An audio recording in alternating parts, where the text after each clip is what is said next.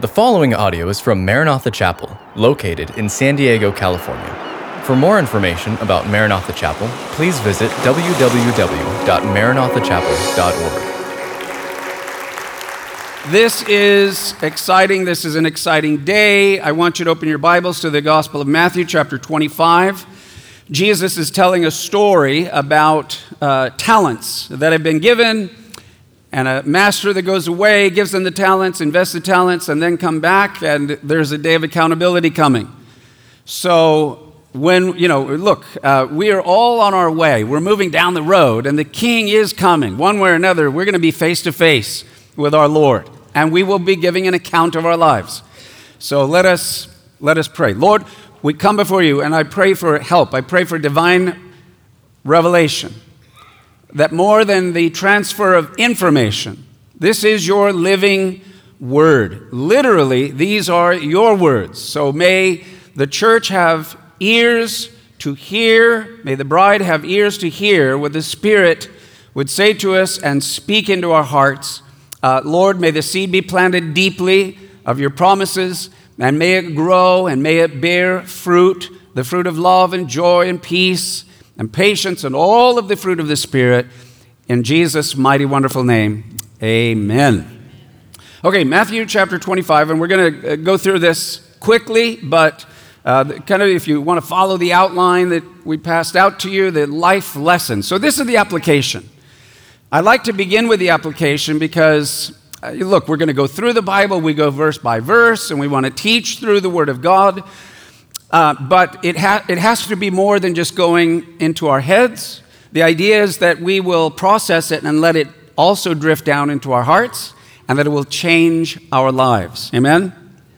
So the talents in this story represent opportunities to use our abilities for the kingdom of God. So beginning in verse 14, Jesus says, "For the kingdom of heaven is like a man traveling to a far country, who called his own servants and delivered his goods to them. To one he gave 5 talents, to another he gave 2, to another he gave 1, to each according to his own ability. And immediately he went on his journey." This is not a strange idea to the ancient world. If you had, a master who has a large, ranch, if you want to call it, he has his agricultural fields, he has his animal husbandry and various flocks and herds and cattle and sheep and goats and all the rest of it, not unlike Abraham. And sometimes, because we're talking about 2,000 years ago in Jesus' day, and you wanted to go meet family, friends, do more international business, when you went on a trip, it was going to be a long time. It's not like here where actually you go to the airport, get on a plane, go across the country, spend a couple of days, and you come back, and you can be back from Florida back in a week. No, when they traveled, it was going to be a long time before they came back. So what a master would often do is he'd say, okay, the guy that oversees all of the agriculture, okay, here's what I'm seeing, because I'm going to be gone for a whole year, let's say, and here's what I want you to do in the spring. Here's what I'd like to plant this year. Here's what I'd like you to start harvesting. Here's how I'd like that to go. And then he would give him talents. Talents equals money. It's my money. I own it, but I'm entrusting it to you, so you need to invest. I want you to go buy this seed, the good seed. I want you to invest in that. Get this, equipment for the farms. And then to the animal guy, he would say, okay, here's what I'm thinking is going to happen this year with the cattle, and here's what we're going to be doing with the sheep, and I'd like him to go through, this year through the spring, through here, and the summer through there, and he gives him some more talents, money. And then when I come back, I want accountability of what you did. So that's what we see here. And whereas last week we told the story of the bridesmaids, the 10 virgins, which are in our culture the 10 bridesmaids. And the idea was that in a Jewish wedding, you don't know when the wedding's going to be. It's a surprise, builds suspense, because only the father of the bridegroom gets to determine it, and he usually waits, until midnight to surprise the son and the daughter, or his future daughter. So the idea was you got to be ready. That was the purpose of the parable last week. But now, okay, we get it. So the master is kind of like the Lord. He's getting ready to go to, he's going up to heaven, and he's going to come back. So what are we to do while we're waiting? We're ready, but what does he actually want us to do? So the application of the story is that between our lives right now and until we go to heaven, we are to use our talents, which I can apply as our resources, such as your time, your money, your abilities, your sphere of influence. Every one of you have been given talents. And what the Lord is wanting to know with what he's given to you, what he's invested in you, is what are you doing with it? And what are you doing with it for him, not just for you? How many of you realize everything you have was given to you by God? Everything. We own nothing. And pride sometimes says, well, I'm special, or I am above, and people try to hold on to their talents or their treasures. No, you ought to have a light touch on that and realize everything comes from God. You need to feel the weight of that accountability, and that one day you're going to be standing before the Lord. So God gives different ones and different kinds. Now let's go to this next life lesson. Each one of us has a unique calling and capacity, because he gave one 5, he gave another one 2, and he gave another one 1. And oftentimes we feel like, well, he must love the one that he gave 5 talents to more, and then kind of in the middle is the one he gave 2 talents to, and then the one he only gave 1 talent to, well, he's the least loved, but there he is.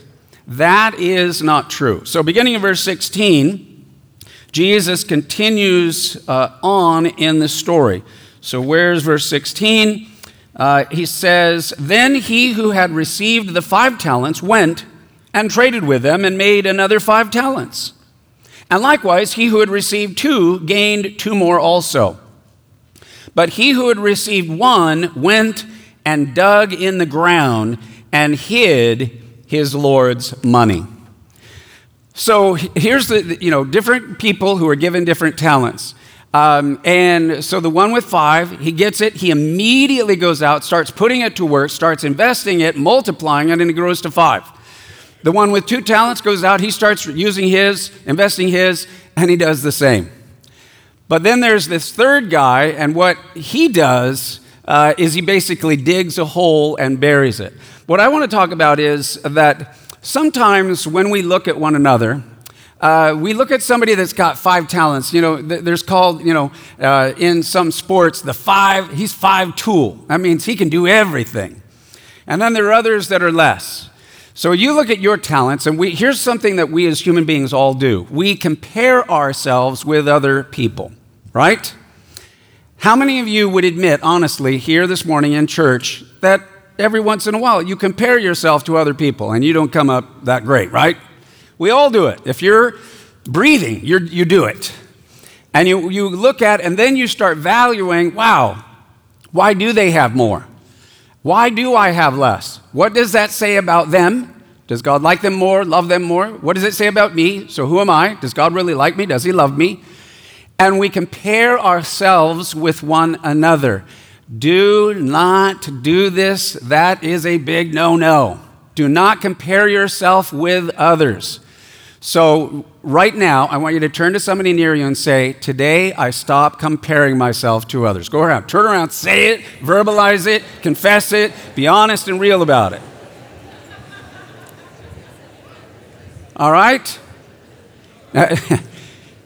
You need to say it, verbalize it, get it out, and start walking in that, because we all do it, and we do it all the time.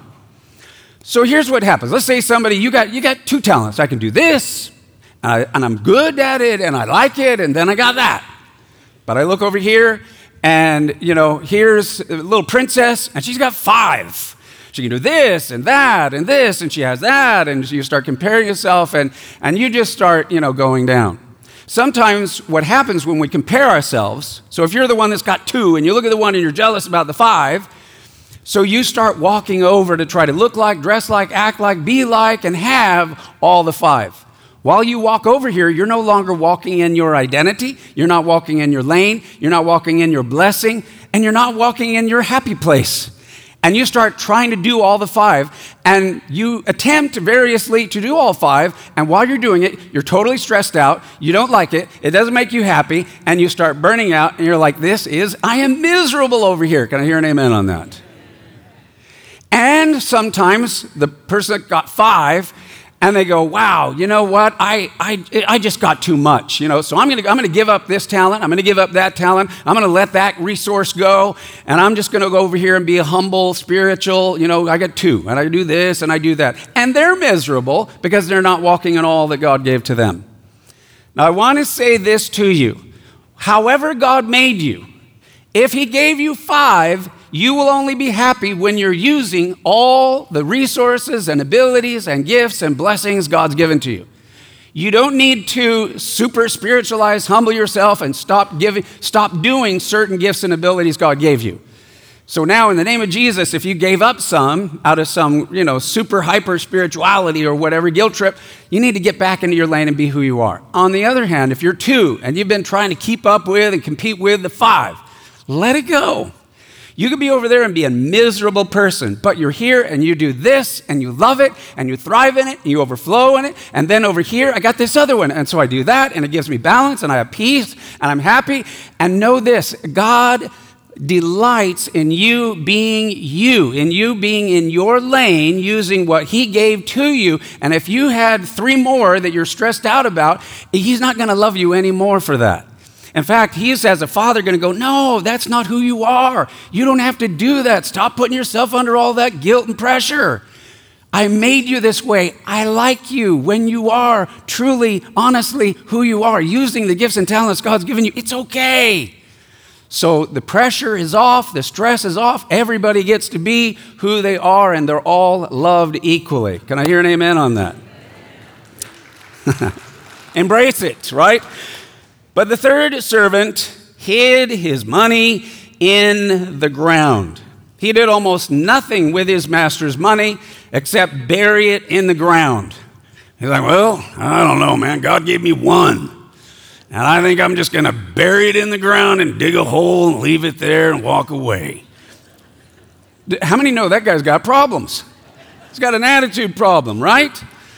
Now, let me just say this. All 7 billion people on planet Earth have at least 1 gift and 1 talent. I don't care what nation, what language, what kindred, what tribe, what continent, all over the world, everyone, every human being at least has this 1 talent. You are made in the image of God. You are made in the likeness of the image of God. God made man, both male and female made He them. And in His own image and after His own likeness, He made them. And it's so rare, it's so beautiful, and it's so special, God's creation of you, that even the angels who were in existence before man ever came along looked down with awe at that creation, as beautiful and variety of all kinds of angels, but they never seen anything like when God made man, Adam and Eve, in His own image and after His own likeness. That's a beautiful, precious gift and talent that God has given to each and every one of us, and we should never look down on it. That's what the Lord wants to bless. So God gives us this. In the eyes of God, it is not the amount of gifts that we have, but our faithfulness to use what we have. That is what is most important. All right, so let's go on to the next one, verses 19 through 23. The 2 qualities most important to the Lord are good and faithful. So beginning in verse 19, he says, after a long time, the Lord of those servants came and settled accounts with them. So either the Lord comes or we go to Him. Either way, that day is coming. So he who had received 5 talents came and brought 5 other talents, saying, Lord, you delivered to me 5 talents. Look, I've gained 5 more talents besides them. His Lord said to him, well done, good and faithful servant. You were faithful over a few things. I will make you ruler over many things. Enter into the joy of your Lord. He also, who had received 2 talents, came and said, Lord, you delivered to me 2 talents. Look, I have gained 2 more talents besides them. His Lord said to him, well done, good and faithful servant. You have been faithful over a few things. I will make you ruler over many things. Enter into the joy of your Lord. All right, I love this. God wants us to be faithful in what we do, and good and faithful. He rewards each one according to what he has blessed them and given to them. But I want you to know this. So what's this all about? God gives us gifts, talents, resources. Okay, I can see, I got this. You have that. And so we're going through all of this stuff. And what is this all about? Gifts, talents, resources, abilities, and all that. It is, in one word, training. Everybody say training. You are now the servant of the master who is gone to heaven, but who is coming back on a day of accountability when he says, what did you do with everything that I gave to you? You have been in training. What are we training for? Somebody just said it. Heaven. Say heaven. You are in training now for heaven. And right now you are a servant serving the master's ranch, which is the planet Earth. But guess what? They, for that season, were servants. But when he came back, and those who had multiplied it, and he said, good and faithful servant, now you've been faithful with a few things. Now I will make you a what? Ruler. You're not a servant who did a good job in these things. Now I'm going to make you a servant with a lot more jobs. You were a servant in training. You're actually a royal son, a royal daughter of the king. I have more than what's here. I've got an empire and a kingdom of angels and all kinds of things you haven't seen. And if you've been faithful as a servant, I'm going to share with you my empire. I'm going to share with you my kingdom. And I'm going to share with you my authority to rule in that realm. Do you hear what I'm saying? It's an elevation. It is a much bigger deal. We're being trained now for what we're going to be able to do there and to do it for all of eternity. He did not say, well done, good and brilliant servant. It is not well done, good and distinguished servant, but it is well done, good and faithful servant. Say the word faithful. Say, Lord, help me be faithful. I want to be a faithful child of God. I want to be a faithful servant. And I want to make you proud of me. Amen? Amen. So now, then he says, I'm going to make you ruler over many things. And then he says, enter into the joy of the Lord. He doesn't say, now you're going to enter into a whole new realm of personal joy. No. No, this is a divine joy. This is a supernatural joy. When you know what heaven, you know why heaven explodes with joy? It's the joy of the Lord, because that realm, the kingdom, heaven, the atmosphere of heaven, this is why you're going to have to get a new body to be able to even exist in heaven, because this one would literally explode. The power, the presence, the glory, the vibration, the energy, the life, the spirit of heaven is like every cell in your body exploding. So you got to get a new body just to handle. It's the joy of the Lord. You enter into the joy of the Lord. Amen? And it's an amazing joy, an incredible joy, a beautiful joy, a supernatural joy, an eternal joy. So let's be good and faithful now as servants so we can enter into the joy of the Lord. Now, let's wrap this up here with the last few verses. This is the attitude that loses everything. Jesus focuses in on the third guy that had one talent, that buried it in the ground.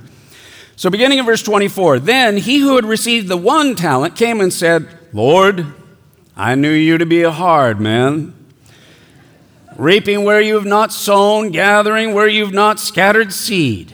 And I was afraid, and I went and hid your talent in the ground. Look, there you have what is yours. But his Lord answered and said to him, you wicked and lazy servant, you knew that I reap where I have not sown and gather where I have not scattered seed. So you ought to have deposited my money, at least, with the banks. And at my coming, I could have received back my own with a little bit of interest. So take the talent from him and give it to him who has 10 talents.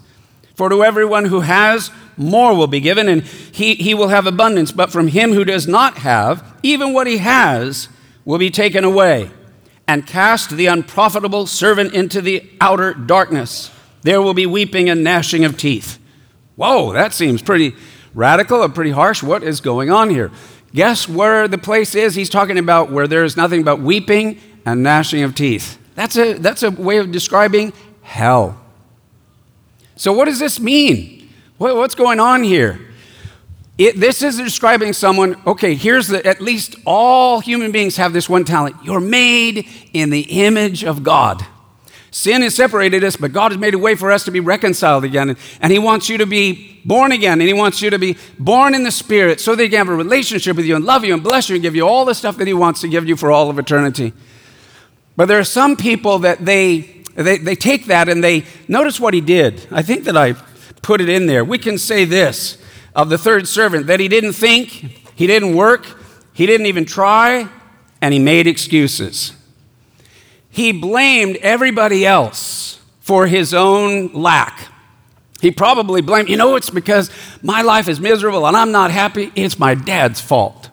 He raised me this way and he treated me this way. You know what? And it's my mom's fault, or it's both of their fault.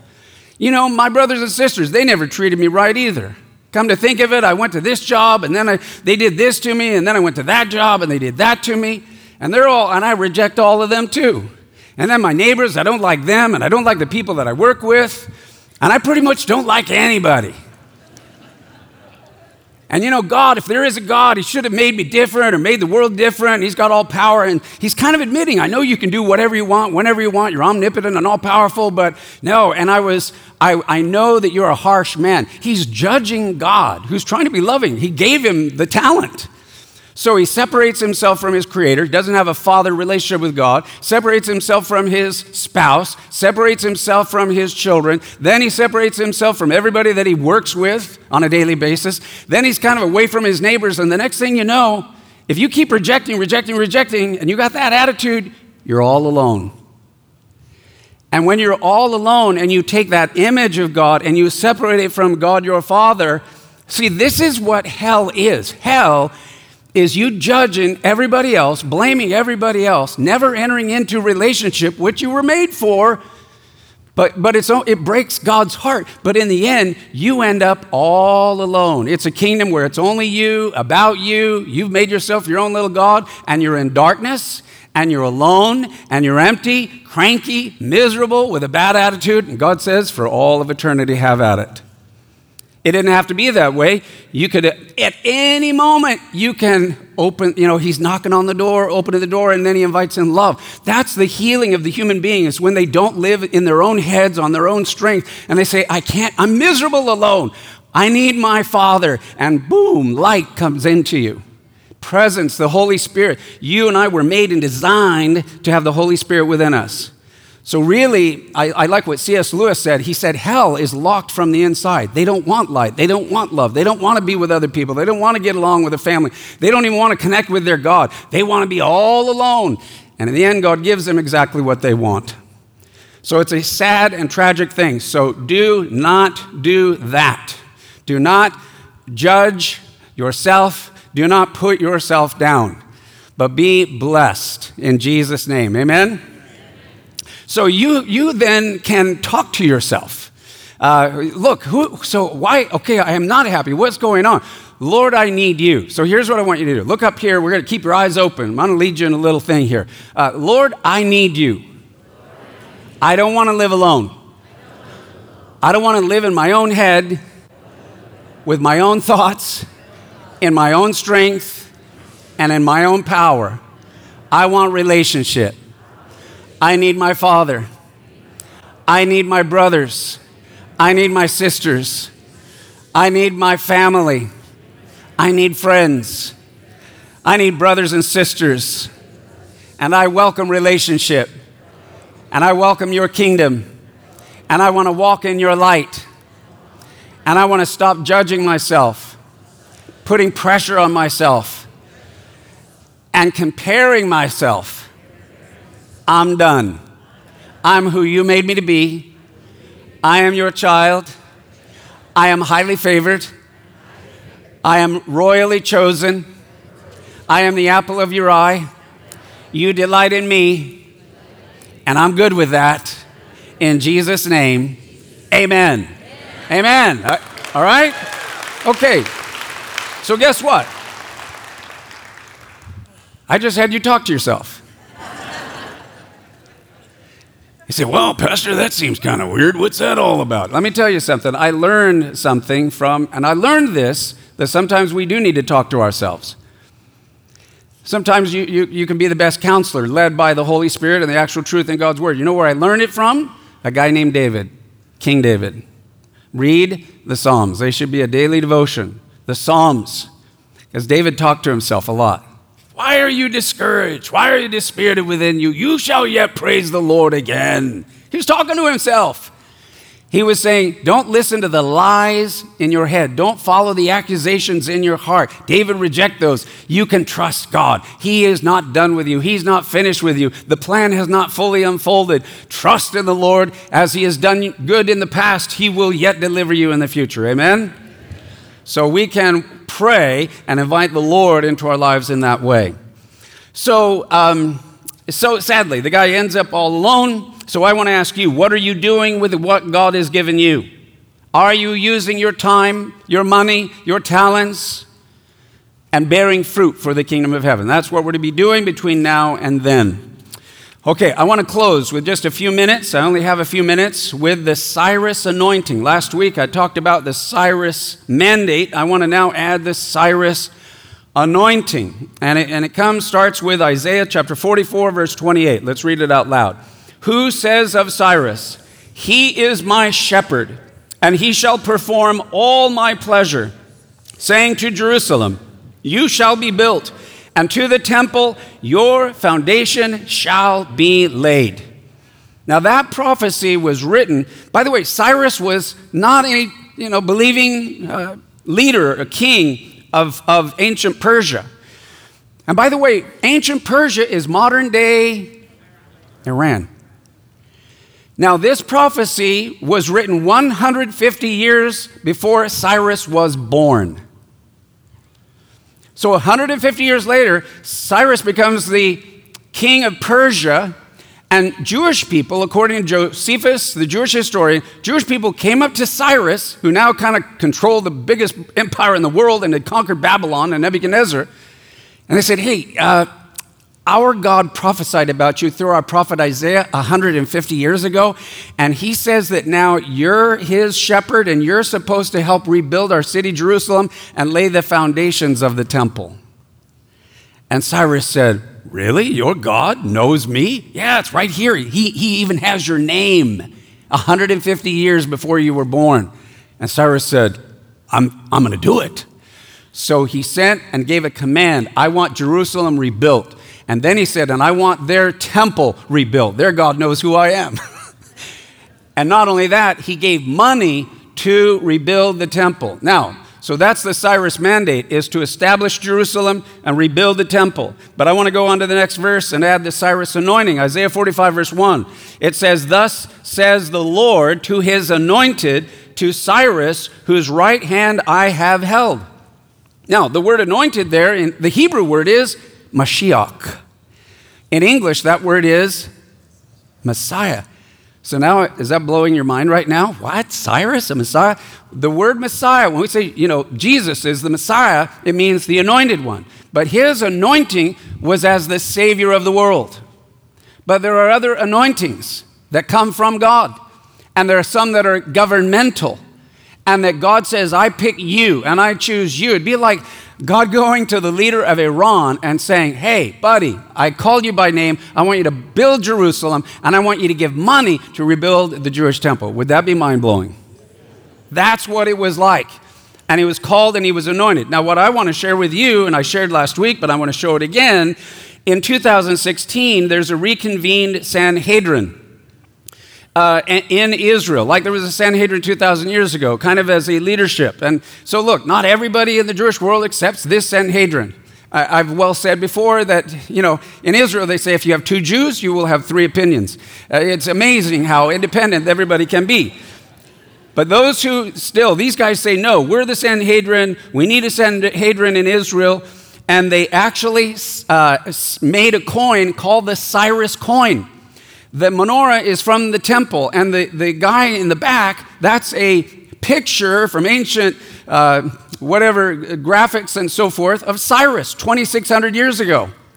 But then the Sanhedrin wrote a letter, and the guy next to Cyrus from 2,600 years ago is our president, Donald Trump, is on this coin. You can look it up, the Cyrus President Trump coin.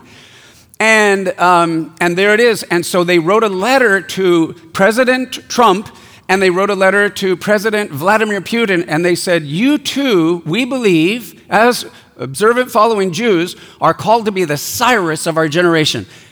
Help establish Jerusalem as the capital, and then help us rebuild the temple. Here's the back of the coin. It's a picture of what? That's the temple. And they're getting ready for the temple in Israel right now. That Sanhedrin has just selected a high priest.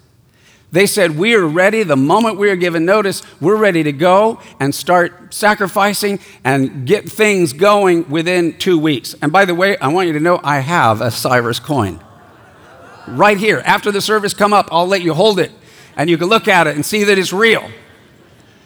Because I saw that, heard about it, I went online and I told my dad, man, I'd like to have one of those. And he said, oh, okay. And then he bought one, I think for Christmas. And there it is. There's President Trump. And there is Cyrus, and there is the temple on the back. Now, let me just say this, because I said it last week. I am narrowly, this Cyrus mandate, Cyrus anointing, I'm not talking about him as president in America and what he's doing in America and the whole politics of America. That's another issue over here. I am narrowly, because I believe this Cyrus mandate, Cyrus anointing is only about Israel and about Jerusalem and ultimately about the temple. That's all I'm looking at. And by the way, I wanted to say to all of you something that I think is very true. When a real, deeply conservative person sometimes look at Jesus, he can seem at times extremely liberal. And if you're a liberal and you look at Jesus, sometimes he can be extremely conservative. So what I want to say is, you can't put Jesus in a box.